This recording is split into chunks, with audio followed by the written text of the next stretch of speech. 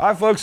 So what we're doing is we're calling it a reverse podcast. I don't know if that's the right term, but what we're doing is we are here with a group of about 20-odd students that are here for the Urban Garden Design Workshop, many of whom were here for the earlier chicken killing workshop.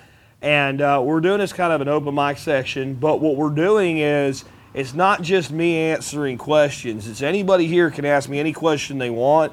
It does not have to be specific to permaculture or the workshop, anything to do with preparedness or anything you want to know about, from business to, petunias. I don't care.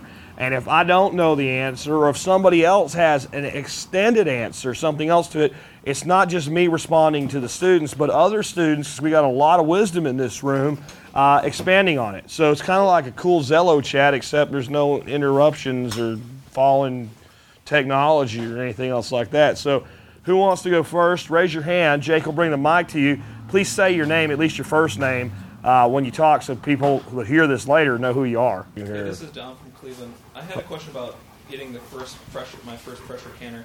I'm looking for something that has the weighted gauge, I believe. I don't want to have to retest the gauge every year, I think is what's recommended. I don't want to have to deal with that. And I think that's the All-American version they have. It's kind of pricey, so I wonder if there's a different option or if the All-American is really just the best option.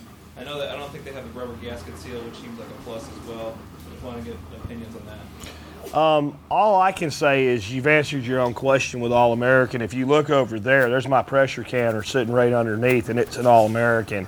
And one of the huge reasons that's what I went with is because there's no rubber seal, and they're just a pain in the butt. Yeah. And there's a lot of times when something's kind of pricey and it might be a little better, and you go, is it worth it? To me, if it's something that, like, once you have it, it lasts for the rest of your life, it's definitely worth it. And I have one because my grandmother had one, and I can't see ever replacing that. So it's what I'd buy, and I'd spend the extra money on. We're very happy with it. Anybody here have a good pressure canner that's not an All-American, that doesn't have a rubber seal?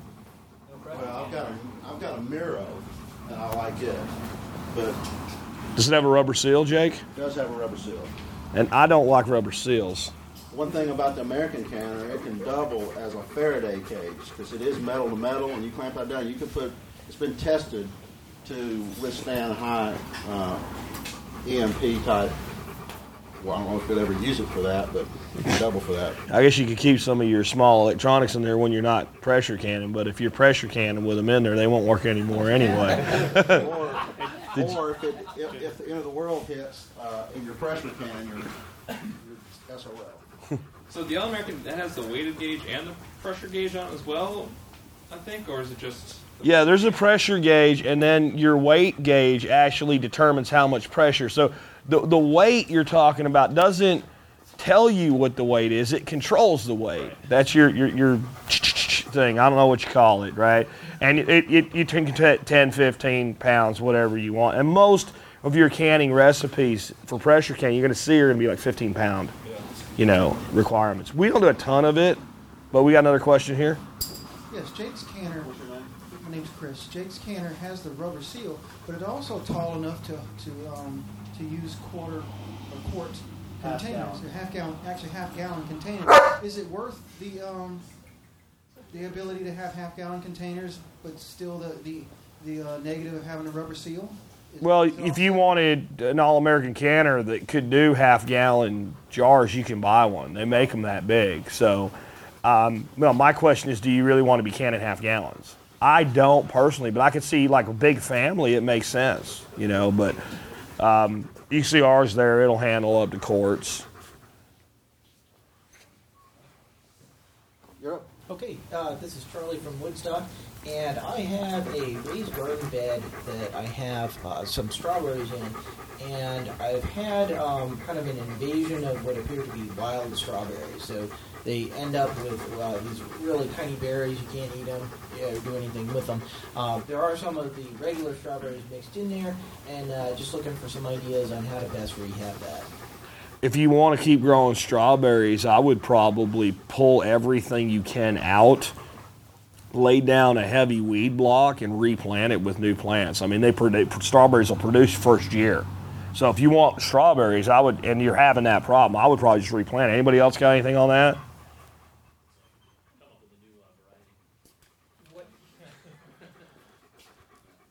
and say who you are. This is Jeff from Texas. What I've done with strawberries basically is I grow them in earth boxes mainly, and there's two things I do with them. If you want them to spread, stress them. So if you just let them dry out a little bit, they'll start putting out their shoots, and when they put out their shoots, I'll either let them get into the bed, grow out more. Anytime you see a flower, I pinch it off so that it puts its energy into spreading, so you can grow it as a perennial. Otherwise, if you want fruit, let it flower, of course. But the other thing is, since I grow them in basically a big box, an earth box, is that as they just keep drooping down the sides, I'll take more pots of soil, put them underneath the runners, they'll root in the pots, and then just move them to wherever you want to put them, and then you can actually treat them as transplant. I've done that too. I call it capturing sisters, basically, right? You have the runners and you just put little pots on them. Were you saying something, John? You gotta wait for the mic. It was kind of facetious. I guess you could try to cross-pollinate and come up with a different variety. However, what he's saying, to follow up on that, you may be able to take what he's saying and disadvantage the wild ones by overplanting the ones you want. That is another way you could do it. If you didn't want to pull it up or whatever, just plant the heck out of it with, either June-bearing or ever-bearing, depending on what you want.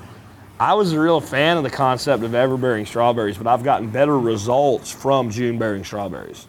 And I found that June-bearing strawberries in Texas bear over a much longer period than just June. You start getting strawberries in like early May, and they'll bear out to July until it gets too hot, and then they kind of crap out on you. But Quinault's works real good for me. Where are you from again? Atlanta. So you're from Atlanta, so you should do Quinault. Might be a really good berry for you. Okay, what was the name? Quinault. Okay. Yeah. Anybody else? Anything not specifically strawberry related? This is Jerry from Kansas. I had a new question. I got about 100 acres and was kind of curious, how do you go about picking a permaculture consultant? I've had some start and stops in the past and some folks that have certificates but have, not the experience. So, where are you from? Kansas. Okay, so I don't know anybody working in your area, so I can't give you anybody by name. My big thing that I would want to know from anybody that's going to come consult with me is, what have you done, right? If you have your certificate, that's great, but you can practice on your mom and your dad and yourself and your brother-in-law and your cousin Cody, and then when you can show me what you did for them, especially on a project 100 acre size. On your size property, you're probably looking to do significant earthworks. I would probably look for someone that doesn't just have a permaculture certification, but has taken an earthworks course as well. I think that's going to be key with what you're doing on that size of a property. And part of it is I'd want to know, what your goals are. Do you want to do the whole property? And I know you don't have the mic, but you can just tell me and I'll tell you. You want to do the whole property, or? I think I want to plan.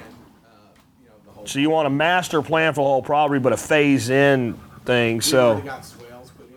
So you've got swales put in. I've got 3 ponds already started. We run about 30 head of cattle already there. We've got chickens and hogs as well. Go ahead and say that again into the mic. Basically, we got a start on it. I mean, I've got swales already built, and again, we brought in big earth movers, to do that. So have you taken a course? I took Jeff's online recent course. One. You're probably as good as anybody you're going to get. I called a few other folks, and then I actually paid a guy that does the classes, in my area. I'll tell you who you might talk to up your way. Actually, is Bill Wilson. I did call him as well. And too busy. He's too busy. That's the good. That's the thing. The good guys are busy. I mean. Definitely. And, you might even talk to Ben Falk. He might be willing to, especially if you talk to him like, your winters are bad, but his are worse. So there might be some of that transitional time that he could come down and maybe not do the work, but lay out the plan for you so you could then do the work yourself. And he might be up for that. Isn't there a danger or an inherent friction of using yourself to do your own planning? Because you even said it was tough for you, right? I think that that's the case for your first design, that it really is hard to make your first design your own property. But the way around that without spending any money is go design somebody else's property. That doesn't mean you do the work. Just do the design. And maybe design, if you have a church, just go, because they won't yell at you for standing in the middle of their field and looking around like you're clueless when you're really, evaluating things. Design your church, even if they don't want you to do it. Just design it on paper or in your head. And design as many properties as you can, because when it's not your property, you'll let go of all your concerns and worries and what ifs, and you'll open that creative mind. If the first property you design is your own, you'll come up with 100 excuses why everything you know is right won't work. So go out and design your neighbor's property. He doesn't have to know that's what you're doing. If you can trick yourself into believing your property's not your own property, then 100 acres, you can get lost on your own property, right? So you can, but I mean, what is your biggest challenge right now? I think it's pasture. I mean, it's been pasture for 50 years, so you're taking a Kansas prairie, basically. You have, don't have a woodlot, for example. We just built a brand new home, so I put in cover crop just to cover me this winter. So, yeah. Is it flat? It's Kansas. No? I mean, where I'm at is rolling. It's rolling hills. Southern exposure. It's a beautiful place. I mean, it's just going ahead and doing the next steps. Water's an issue. That's why we put ponds in, obviously, for all the livestock. But another question, too, and I don't want to jump ahead, but another question I had is, anyone had any experience using ponds and for drinking water? So it's been hard even to talk to any experts in any of the filtering companies or UV companies. Nobody wants to touch that because there's so much risk with it. You have the problem of the ponds turning over a couple times a year and the issues that go on with that. So, but those are the goals. Is how do we make it more diverse? Basically, it's a big open pasture. We've cross-fenced. We've put in ponds. It's just taking it to the next step. I mean, if you want to forest it, swales are the way. If you want to diversify into a true diversified pasture, grazing is your answer. Just on a property that size, that's a lot of grazing. But you don't have to do it all at once. You could break it up and just take 10 acres and start paddock shifting 10 acres with your cattle. Don't graze them over the whole 100 acres. It's too much land for 30 cattle. Yeah, we've already cross-fenced, so we do rotational grazing now. Why I came to this workshop is because we're looking for zone 1, Yeah. that kind of... Hey, you know what? There's a great thing for you to do right now. Unless you have some big earthworks you want to get done, that you want certain things done, for the next year, design your zone 1. Don't even step 1 foot outside of your door and design that foot.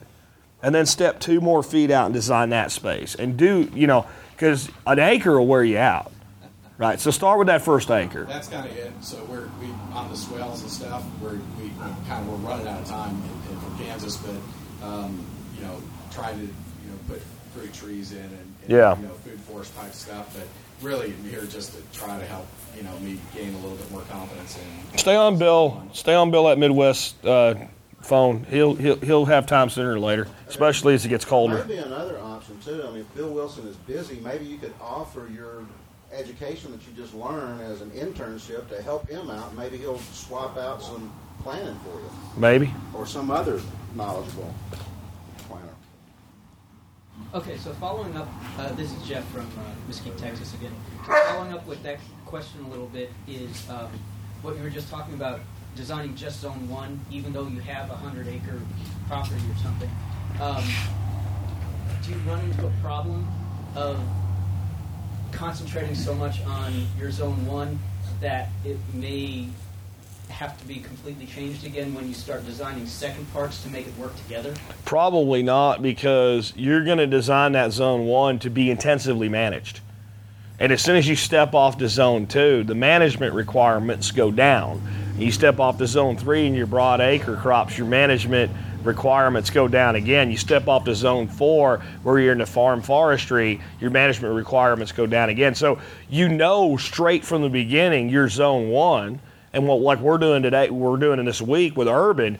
Urban, you might call it a zone 1, zone 2, but really it's all zone 1 when you're on an urban-sized lot, right? So that's designed to be intensively managed. So it doesn't matter that you maybe decide to plant a certain guild or something out in your zone 2. It's not going to change what your zone 1's really going to be. Okay, so yes, it functions on its own. Even in fact, it'll actually light the fuse for what zone 2 needs to become, because you will worry less about what you think you need, because if you have a really well intensively managed, fairly large, 100 acres, the zone 1's probably an acre, right? Now that acre can provide so much that it starts to loosen up what you really need out of the rest of your land. So you design as you go out instead of designing out and coming in. But it would be a good idea if you could get a master plan in place in advance, because then you're designing with the end in mind, which is a very strong permaculture principle. Okay, I also have one other quick one, and I might be getting ahead of us for this weekend, but other than like a laser level pad and pencil, is there a basic permaculture designer toolkit that you can come up with or recommend? That's different for everybody. I design with an excavator and a laser level. I brought Nick in to teach this because I'm terrible at maps. My maps are bubble diagrams, which is the first step Nick is going to teach you, which is like food forest, annual garden, and he'll get more precise with that, but that really is what we're here for. So. Tom from Texas, almost carrying that thought on, the permaculture, urban permaculture design, we'll start with that since that's what we're going to be doing this weekend. How much of this is the concept is a defined process where every property would have common step 1, step 2, step 3, it's always going to be the same with every property. How much of it is unique? Some of it's going to be unique by the property owner, what their goals are. But is urban culture, is it a plug and play, stamp out process?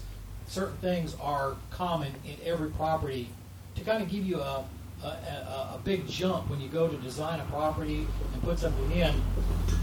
Your property owner, your client sees some activity right away very quickly that looks very big and impressive, and then you're fine-tuning after that. There is some things that would be consistent, but it would be consistent by thinking about human needs, right? So all humans existing will produce waste. So dealing with waste, right? And it might be a composting toilet if you're in a place where you can do that, but let's just take that level of waste off the table. We produce scraps and waste all the time. So we have to have a way to manage the waste. But as soon as you get to that part, it starts to bifurcate, right? Because, okay, if I can have chickens, they become a huge portion of my waste cycle, recycling. If I can't, then I'm going to look more to worms and composting. So we always know we're going to have a waste component, and we want to turn the waste into something beneficial to the property. So that's going to be consistent on every property. Every property, we're going to need to think about how do we make sure the plants get enough water. Well, if I'm in Jacksonville, Florida, I don't have a real big problem to make sure that happens. If I'm in Dallas, Texas, I have a problem that I have to make sure gets covered. If I'm in, Lubbock, Texas, I have a real problem that I got to get done. If I'm in Denver, Colorado, I have just as low a rainfall, but a much lower evaporation coefficient. So my solution for that irrigation component is going to be different in every property based on region, size, plant type, but I know I need water, right? I'm going to look at, when Jeff Lawton talks about evaluating property, we go, water, access, structure are 3 huge things we want to evaluate. Well, even a small urban property, right there, we're looking at water. Access, we don't think about with a suburban property or an urban property because you pull in your little driveway and you're there. But access is also clearly defined paths. Those paths start to lay out the flow of the design. On a small property, as you'll see here when we do this, those paths can actually become part of the water because, as I was explaining earlier outside, you can use the paths to pacify and dissipate the water into the property. The structure or the building is going to be consistent, that we're going to concern ourselves with energy usage in there. So there's all these principles that are absolutely the same, but every design is going to be different. And I would love us to get to a template where we can say, if you're in Dallas, Texas, here's 5 guilds that we know work. And you can just plug that guild into your property. And I think we're starting to get there. I think there's a lot of people with that goal, but it's going to take a lot more people doing a lot more research to get to a point where we can actually have that, if that makes sense. That's a long, roundabout answer, but, I mean, it's the same but different is the real answer. So are you saying then that food would probably be the last on the list to consider after waste, water management, access? No, I think there's some things that are pretty close to the same priority, but if I'm dealing with recycling my nutrient, I'm dealing with my irrigation, I'm managing my structure, and I'm doing this all through plantings, well, I know food is going to be a result of that, right? So the big thing with the food is determining how long you're willing to take to start production, right? And how much you want to put into perennials versus annuals, and what the people that are on the property like to eat. I mean, if you're in Georgia, you can grow tomatoes until they come out of your ears, but if the family hates tomatoes, it doesn't really matter. So that's when you start getting down. So I know I'm going to plant something here, right? But now I'm going to get down to the personal taste of the establishment, so to speak, when I make that decision. And it's not as so he was asking about a constant. So that's not as much a constant as I know I have to irrigate. So I wasn't really answering it from a priorities, but what are the things that are consistent across the board? Yeah, and if you do those things, then it may lead you to something that you think is the most important, like a food forest. But once you lay out a structure, lay out access and water management, I know a pond should really go here. Then it can dictate where you should put swales and things, and I made a hedgerows or veggies. Correct. Yep. That sort of thing. Yep. Anybody else? Over here, Jay. This is Jesse Tegmeyer from Pensacola. I got about a year to retire from the Marine Corps, and I've been trying to figure out what I want to do when I grow up for the last 19 years. I'm considering possibly trying to go into a permaculture design business. You know, I heard podcasts talking with Nick about possible business. Just looking for advice on a possible business, using permaculture and either being a designer or putting on courses. Just looking to see if there might be some advice on moving into that. And considering I have a year left and I'd like to get something started within a year. Yeah. There's I think 2 markets for permaculture. And one is a pretty small market that everybody's competing for, and that's all the people that know what permaculture is. So that's the market that you do take when you can find it, and you do advertise to and say, I'm a permaculturist, and we do courses, and we do design, and we do consultation. But that needs to be like just this little piece of business that you kind of farm and hope you can grow into something over time, especially as the entire market itself gets bigger and bigger, which is happening. And permaculture, back when, it first started to catch fire in the late 70s, early 80s, people that were involved thought it was just going to explode and become a massive, fast. Today, they're finally seeing what they expected to happen back then. So that's coming. But the mass market that everybody in permaculture ignores is all the people that would love a beautiful backyard with lots of food in it. And I wouldn't even use the word, because when you're marketing and selling to a clientele, never use a word they don't know. Okay? Never use a word they don't understand unless it's a wake-up word. So I might throw a word at you once we're engaged that you don't know, so you'll ask me a question because now I can continue the process. But in my fishing, right, so a striped bass might really like a piece of ribeye steak if he tried it, but he doesn't know what it is. So I'm not going to put it on my hook and throw it out there waiting for a striped bass. I'm going to give him like a slice of mackerel because he knows what that is and he's willing to eat it. So when I'm looking to build that mass market, I would use words more like edible landscaping. I would use words like sustainability consulting. Right? And I would market to words that people already know. And if I happen to get an opportunity to sit down and present to somebody and start talking about what they want, if they go, oh, is this permaculture? Absolutely. If they never use the word, it's not important to me that they know the word. The other thing, and I don't think it's as important in this group as other permaculture groups that I've had to talk to before, but if you're trying to sell somebody something as awesome as permaculture and you're leading off with not everybody can have a big vehicle and a large screen TV, they're going to start tuning you out because you're trying to sell to soccer moms that drive SUVs to soccer games. And we need to not worry about that soccer mom driving that SUV. We need to worry about what she's feeding her children. And I think that the best presentation I could make to a homeowner that says, well, what will you do that's different, is using the ethics as a sales presentation. We're going to come in and evaluate your property and determine how to make your property serve you as best as possible. But we're going to follow some certain rules when we do that. Number one, we're going to make sure nothing we put on your property harms you, harms your pets, harms your children, or harms your neighbors, right? So that's care of people. That's just a different way of explaining it. We're also going to make something sure that nothing we do has any detrimental effect on your property or your neighbor's property. So that's care of the earth. And we're going to do that in such a way that with minimal effort, it's going to produce an abundance of clean, healthy, fresh food for your family. And everything it produces will be able to go back into the property and make it even better next year. That's return of surplus, right? And I think if you sit down with a homeowner and explain just that, you've opened the mind up to, well, at least I want to know how this works. And this is basic sales. And sales is not the cutthroat business that people that don't know sales think it is. Sales is simply a transfer of belief. For me to transfer what I believe to you, I have to first open you up so that you're willing to receive, right? So I have to open you up to that concept and make you at least say, well, is that possible? Well, now that I know that's possible, since I'm full of belief, I can transfer it. If a good salesperson cannot sell something they don't believe in, it's impossible. They can't sell something just because it'll make them a big commission. That's a con artist. A true salesperson concerns themselves with the person on the other side of the table, and I want to make sure I sell you what you need. Well, with permaculture, I know you need it.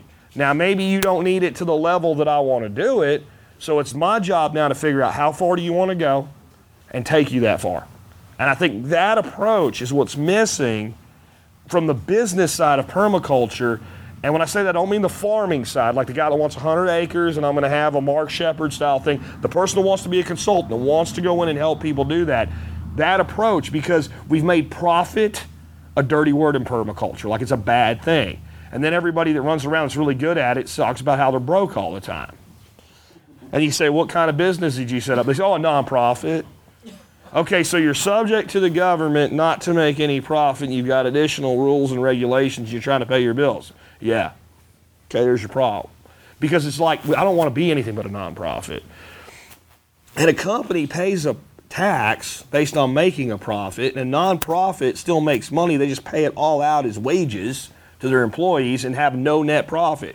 I don't even understand why anybody would do a nonprofit personally, because if I want my corporation to be a nonprofit, I'll just pay myself all the surplus, and my corporation won't pay any taxes anyway, and I'm always going to pay the tax on the money I receive. So I don't even get why anybody puts themselves into that situation. Here's a follow-up. As far as positioning for him, and this is Jake from Murfreesboro, Tennessee, also known as Prepper Survivor on Zello. He could maybe, instead of branching out on his own, maybe look for a lawn care company or a landscaping company that you could joint venture with, offer them a value-added service, and maybe they would provide you with, leads, for lack of a better word, in order to introduce you, and you bring value to their company, and you're not having to start from scratch. You could start it part-time even. Jake, was it you yesterday that said that somebody came to you pitching like True Green Camelon or something like that? Yeah. Right? Yeah. And you said basically you wanted not to ever mow your grass or whatever. Now imagine if the guy that got to the door and knocked on the door met him and he said, I don't want anything to do with any of your chemicals or whatever. And that guy had said, you know what? I've got this guy that you should talk to. Well, we have a program. We have a program for people like you. Tell me what you're really looking for out of your yard instead of you don't want to mow it. And Jake says, oh, I want food and I want this and I want that. And, oh, I got this guy. That's exactly what he does. Would you like to speak to him? Right? If he does that 10 times a week for you and you get one appointment off of that, you probably have more work than you can handle. And maybe a free consultation or a free evaluation up front. And the nice thing is you'll be a retired member of the U.S. military. You have enough survival income, right, to be able to take some time to build it up. Because the biggest thing that kills a business is a person feeling like if I don't make it in the next 6 months, I'm under. Right? You start getting stupid and making bad decisions and taking work you shouldn't take and underbidding jobs and things like that. Where when you know, I'll be fine a year from now. If this doesn't work, I'll do something else. You're relaxed. And as long as you stay motivated enough to attack the business, but stay relaxed enough to do the business smart, you usually succeed in that mindset. So, you could basically... Hold on, wait for the mic. So you could basically sell a maintenance service with it as well. And that's instead of necessarily relying on new customers, you could have customers that you go back and check the progress of what you started. And you got a choice. You can either train your customer so that you're obsolete, and therefore you perpetuate the ideals of permaculture, or you can create a customer base that continues to bring money back to you as you're selling them services, and partnering with a landscaping company could be that maintenance option. So something to think about. One over here. Yeah, just a follow-up to that. Don from Cleveland again. So that idea is actually exactly what I was planning on doing. I started a landscaping company with my buddy back in high school, I think, and he's actually still doing it. And so we've already been talking about it. The question I had is, I've been having a hard time deciding what permaculture is to people who aren't, or who don't know what it is. And you said edible landscaping. Yeah. Does anyone have another suggestion for that? I think that's a great term, but I was just... Growing your own groceries. Hold on. Tom, again, example, what you were saying, make it simple. Marjorie's grow your own groceries. That's a pretty simple definition of what you're doing. The principles may be different, but that's something that the common guy, woman, can grab. Your customer is, who are the people that really are interested in this kind of stuff and eating this way? We all have local farmers markets. These people come and just clear out farmers markets every weekend. Those are the folks that you want to do this for in their home environment. And you want to set up a booth at a farmer's market. I mean, I think that one of the big things that is missing in the marketing message that would hit the soccer mom demographic hard is the health of your children. Improving the health of your children. I would use bullet points and words like that. So improving your children's health, improving your family's health, the best food better than you can buy anywhere at any price. Right? I mean, because it is. And it's not just that, and this is what makes it that. If I grow an awesome cantaloupe in a polyculture that's full of nutrients, and a farmer grows one just as good 20 miles away, goes in a truck, gets here, sits at the co-op, even at that point, that food is degraded in quality. Even though it's still great food, it's degraded in quality compared to I've just slipped it off the vine and I'm eating it now. Well, the price difference is a huge thing. This is Jeff from Mesquite. One phrase that, I don't know if I actually have the phrase, but something that speaks, like you were just saying, the feeding your children better, making your children healthier speaks to the female half of the family. Usually what will speak to the male is more of the make your land work for you, get your yard to pay you back. You dump all this money and time into it and mowing it and chemicals and whatever else. Well, why not get it to pay you back in reducing your grocery bill? I think what hits both homeowners then is also increased property value. So that's a huge thing. To be able to sit down with homeowners and say, look, people that do this, generally it never comes up because they don't want to leave. But when they do, they can sell their house in just about any market because it's completely different from everything else that's available. And it really is. But the records kind of show that people that take a property to that kind of level, they don't leave. I mean, I know when we left Arkansas, we wanted to come back here and all, but looking at what we had done in just 2 years, it was very hard to walk away from that property and come and start, in a rock hole like this and start over, man. And we have so much more in some ways, but we're so behind in some other ways. But I mean, I basically said this place here, I'll die here Either that or if it a bug out or something is different. But I mean, I don't have any plans to move, and if I do, I can't give away or sell. I'm going to burn because I don't. Moving as a prepper is so much different than moving as a normal human being when you start to realize how much you've actually put away. Anyway, guys, I think we're pretty close to dinner. I think this was cool. Maybe we'll do this again tomorrow. And what would be cool is to do this tomorrow with Nick. He'll have a different take than I will, and then we'll actually have 2 podcasts come out of this, and I'll have podcasts this week. Can I ask you one last question? Yes. I know you don't talk about it, but I'm asking you this. Can you give us an update on Perma Ethos? Yeah, I just talked to Xavier Hawk, who, of course, has turned his property into an eco-village and kind of tuned me into the concept of doing it with a long-term lease. And we're going to have a conference on Monday, and basically I'm going to appoint him as a project manager for the project to start interviewing people, talking to people, things like that. We have a massive list of potential investors, over 90. 90 potential investors with a minimum investment of $25,000, 150 plus potential lessees, most of which willing to go a little higher than we talked about in numbers if they have to. So we have absolutely the revenue to do this. The key is going to be doing it in a way that takes care of everybody and is a good shepherd of everybody's money. And I'm just out of mental bandwidth at this point with everything that I do, and I need somebody with experience to start running some conference calls. If you are a potential investor and we do a first series of conference calls and you're not directly invited, it's because we cannot have 100 people on a conference call. And, I mean, Xavier might tell me something different. He's done it before, so I'll defer to him. That's why I'm bringing him in. But my theory is the first people we would want to have is we have people that are professional real estate developers, and we have lawyers in the state of Texas that want to be investors.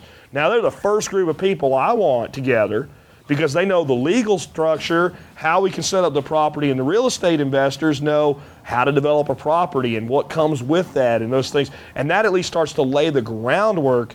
And, I mean, we honestly have enough horsepower already that I want to do one first, but as soon as we get it keyed up and going, we could go to multiple properties really fast. The interest is out of the world, man, how much interest there is. On the website, which is, what's the website? permaethos.com. Just being on that and just being in the forum there, I've already been contacted by 2 other people that live in my state, Tennessee, who both said, this is something I've been thinking about doing, and this has really helped me gel. So, I'm looking at it. Yeah, and I think Tennessee would be a great place for one. Joe, of course, wants one in Montana, and Mr. Pensacola wants one in Florida, and, I mean, everybody always wants one where they're at. But I think this idea, the beauty of Perma Ethos with their lease model is it's not like a homeowners association, but there's a constant revenue stream. So that makes the community viable, but it's small enough that each participant doesn't feel like, I can't afford this, right? And you get access to something you could never afford for that price. Even if the price has to be a little more, it's still less than you could ever gain access to.